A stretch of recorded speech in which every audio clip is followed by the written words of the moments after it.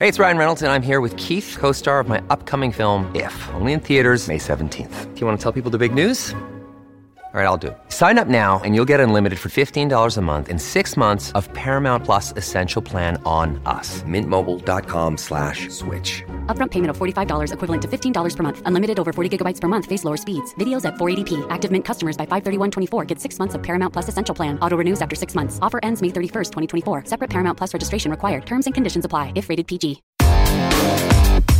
Big stories, big guests, the big picture. Afternoons with Rob Breckenridge. Weekdays 12:30 to 3, 770 CHQR. You know, as Han Solo once put it, we got a bad feeling about this. NAFTA talks, the latest round of NAFTA talks, get underway this week in Montreal. And there's a cloud hanging over this. I don't have a good feeling about this. Now, I would say this in fairness to the Trudeau government. I mean, they didn't ask for any of this. I don't think they were anticipating that Donald Trump was going to win the election in the first place. And so one of the things the Trump administration very quickly did was to thrust NAFTA to the forefront. Say, we need to renegotiate this. We might kill this altogether. So from a Canadian perspective, we got to react to this and figure out what it is the Americans want. But conversely, it seems though the Americans are getting a little confused themselves about what it is we want. So as much as we're getting mixed messages from the United States, an unpredictable president, certainly a protectionist president, I think we're getting some posturing from the Trudeau government as well. And we've been hearing a lot of stories lately of the frustration from the American side that Canada keeps bringing up this so-called progressive trade agenda, issues around gender and labor and indigenous. I mean, what does that have to do with NAFTA or negotiating a trade deal? So this doesn't bode well, I don't think. And at the same time, of course, there's questions about whether we're going to be on board with the Trans-Pacific Partnership going forward, even though the U.S. is out. Now, the other nations of the TPP are prepared to move forward. They've been frustrated with Canada. Trudeau came back empty-handed from China, trying to get talks going on a free trade deal with that country. Might he really botch 3 trade deals in 2018? Now, a question was put to the White House press secretary today about the NAFTA talks. And she said, quote, "We actually feel like things are moving forward. The president is going to make sure he gets the best deal for America and American workers. That's still a topic of discussion as we move forward." So things seem to be lurching back and forth. Trump says, he's thinking about killing the deal. Then we get signs that, no, they like where things are going, or they want to let negotiations run their course. So this is all really hard to read. Joining us for some thoughts is someone who might have a better read on the situation. Former Canadian diplomat Colin Robertson joins us. He's vice president and a fellow at the Canadian Global Affairs Institute, also executive fellow at the U of C's School of Public Policy. Mr. Robinson, thanks for joining us. You're welcome to the program. Good to be with you, Rob. Okay, first of all, your thoughts, just kind of general thoughts on where things are at going into these talks this week in Montreal. Well, I think it's crunch time. The negotiators met last month without the ministers present and have made a lot of progress. The agreement will be about 30 chapters, and this covers everything from phytosanitary to dispute settlement to a clause that for extension or non-extension of the agreement. And on most of what we're discussing, we're making progress. Keep in mind that the negotiators, who are professional civil servants in all 3 countries, have been working together for almost a decade. They were the same group who negotiated the Trans-Pacific Partnership that you spoke about, of which was, in fact, an initiative of President Obama. Mm-hmm. And Canada and Mexico came on in 2011, and we arrived at an agreement 2 years ago, of which the United States was a part. But when President Trump was elected a year ago, he withdrew from the Trans-Pacific Partnership. So the people that are actually doing the negotiation, and also keep in mind that the biggest piece of one of the biggest pieces of the Trans-Pacific Partnership was updating the Canada-U.S.-Mexico part of the trade deal. And so the negotiators know each other, they know the issues, and they could reach a deal. But the Trump administration has come in with a different view on things like, and most importantly, how you settle disputes. We do not trust the U.S. court system to be fair in arbitrating disputes involving Canada and the United States. Mexico feels exactly the same way. So we had agreed, and this was one of the fundamental achievements of the original Canada-U.S. Free Trade Agreement that Prime Minister Mulroney negotiated with President Reagan, was to have a binational panel with equal representation, and we would agree on the third, the judge, the top judge in this, who would meet and solve the problems when we had them. So it took it out of the court systems in both countries. And this has worked well for 23 years. In fact, it hasn't been used that much. It's almost had a deterrent effect because both countries know that if they behave badly, it'll go to an arbitration, which will probably overturn it, which has happened in a number of cases. Right. The same principle applies at the World Trade Organization, which was also an American creation. It was originally called the General Agreement on Tariffs and Trade after the Second World War.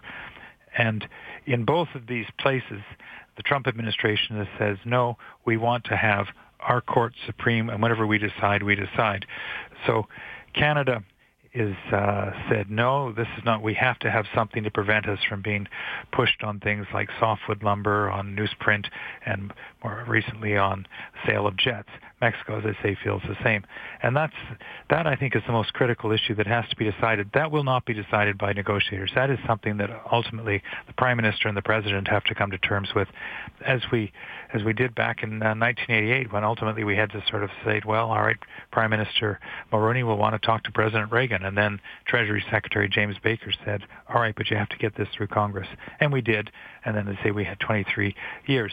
Should the agreement be revised after that period of time? Absolutely. It doesn't include things like a lot of us buy things now, digital trade and intellectual property has changed. And all of that part is actually going along pretty well. Well, that's encouraging. So do you think it's still a possibility that NAFTA can be preserved and that these issues can be addressed? Yes, I do. I think if you left it simply to the negotiators, they would work it out. There would have to be, obviously, approval by the cabinets, and the Prime Minister and President would have to. But yes, I think that from a purely trade policy perspective, it is doable. But the politics intervene, and we're not sure where President Trump is on any day or almost any moment. And you just referred to his press secretary today saying looking good. Well, that may be. Now, we do know that the Prime Minister has a pretty good relationship with the President, and I think the two of them will probably see each other in Davos. And so in many ways, what's going on in Montreal this week and next week is important because that'll settle the nuts and bolts of the agreement. But the big issues that require the leadership to decide, that may be as a result of a conversation in Davos. Well, this is the politics, too, here. And I think from Trump's perspective, and given that he's made such a big issue of NAFTA, that he needs to show that he accomplished something. Now, killing the deal, maybe he could sell that as accomplishing something, but winning over some concessions, I think would give him something to brag about. So is it about political posturing to some extent, maybe even on the Canadian side, too? Well, what he has said is that he wants to reduce Americans' deficits. He feels that trade agreements have worked against the United States. And I think we've been able to demonstrate to the President that, well, we have a slight surplus on the goods side, and that a lot of those goods are, in fact, oil that we sell from Alberta into the United States, which they want to fuel their manufacturing renaissance. They enjoy a surplus, for example, on the services side, insurance and things like that. And so that the trade between Canada and the United States is virtually in balance. On some of the other areas where he's talking about having more content within North America on our most traded commodity, which are cars, I think we can work that out. That's what they call rules of origin, or the content. That I think we can find a formula that will probably suit the United States. On government procurement, which is an issue they say they want to pull back on, I think I would leave that to provinces and states, because ultimately it's in provinces and states that do the procurement when it comes down to the, for example, big infrastructure. This is what happened in 2010 when the two national governments couldn't work it out, the Obama and Harper governments. And in fact, Premier Wall led a group of the premiers down to Washington, met with the governors of the National Governors Association and said, look, we all have got challenges with our budgets. We want our dollars to go farther. Let's open up on a reciprocal basis procurement. There'll be parts we'll carve out, but let's try and work something out, because we who have to administer at the level that counts want our dollars to go further, and they were able to do that for 5 years. So I think that would work its way through.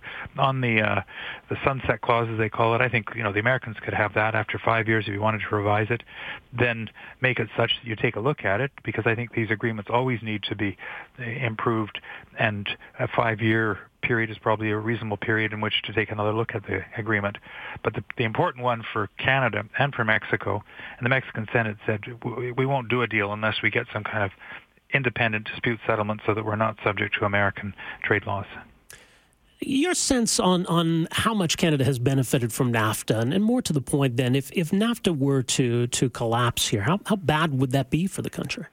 Well, it's certainly been, if you look back, if you're to sort of in your mind's eye, think of trade as part of the gross domestic product. We generate a fair bit amongst ourselves, amongst the provinces, but if you were to look at a chart during the 90s, you would see that trade within Canada was basically flat line, but trade with the rest of the world, particularly the United States, went straight up, and that generated dollars return, which benefited Canada. And we did some other things in Canada to get government right across the provinces and all the premiers.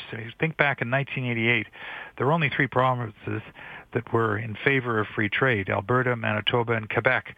Today, every premier sees the value of better trade. It doesn't matter what political stripe they are. Premier Notley, maybe NDP, but she's down in Washington making the case for sale of Alberta oil and gas, and she's off to China and Europe, and it's across the country. So that's been an attitudinal shift in the country. So the Canadians, and we've done very well by trade, but now we have to look to update a lot of these agreements. So when you talked about the Trans-Pacific Partnership, absolutely we should be part of that, and I think the Trudeau government should embrace that.